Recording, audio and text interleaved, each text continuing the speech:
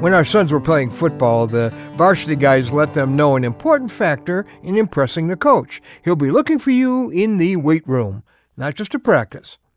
Coaches know serious athletes serve their time in the weight room, concentrating on, becoming stronger. They're not there because it's fun. It's not. But because it's important to winning the battle. One measure of your growing strength is what, the lifters call your bench press. That's not lifting a bench, of course, but it's how much you can lift over your head as you lie on a weight bench. I've worked with a lot of football players and weightlifters, but I've seldom met one who's content to keep that amount that they can lift where it is. No, they're always adding a little more weight to that bar. So if your bench press is 170 pounds, you want to go to 180, 190. If you've been lifting 200, you want to work to get it to 210, 220. You're always pressing more.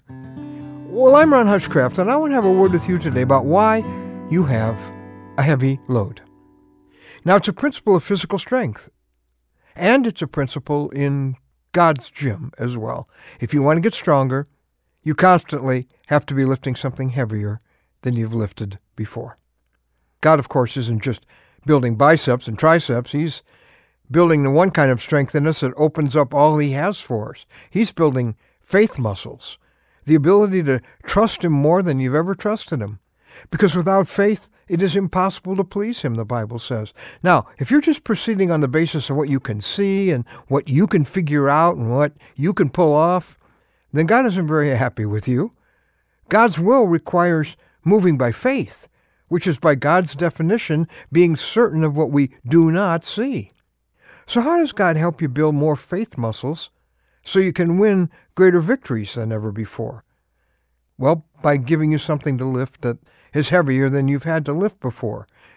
Now, since God continually uses Abraham as an example of a life of faith, let's check out how Abraham performed in God's gym.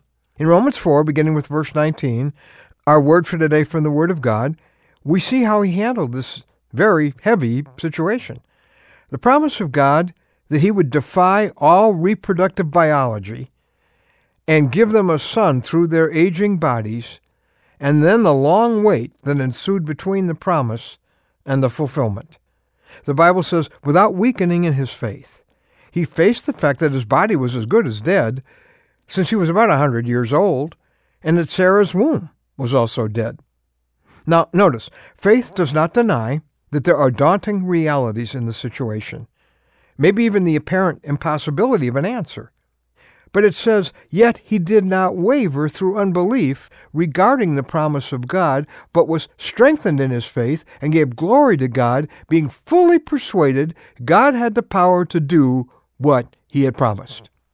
So Abraham lifts by faith what he had never lifted before, and he is, quote, strengthened in his faith. That's how it works. Greater weight to develop greater faith to experience greater things. You may have been wondering why God's allowed such a heavy burden into your life right now. It may very well be, not that He's unhappy with you, but that He loves you enough to help you become stronger than you've ever been before. He's building your faith muscles. If He only trusted you with what you've lifted before, you'd only have as much faith as you've had before. And He's growing you for greater things, for future battles, for more miraculous victories. But you have to serve your time in the weight room, not because it's fun, but because it's the only way to get strong enough to play spiritual varsity. God's your spotter. He will not allow you to have more weight than you can handle right now. He's promised that. But He will give you something heavier than you've lifted before, so you can become more powerful in Him than you've ever been before.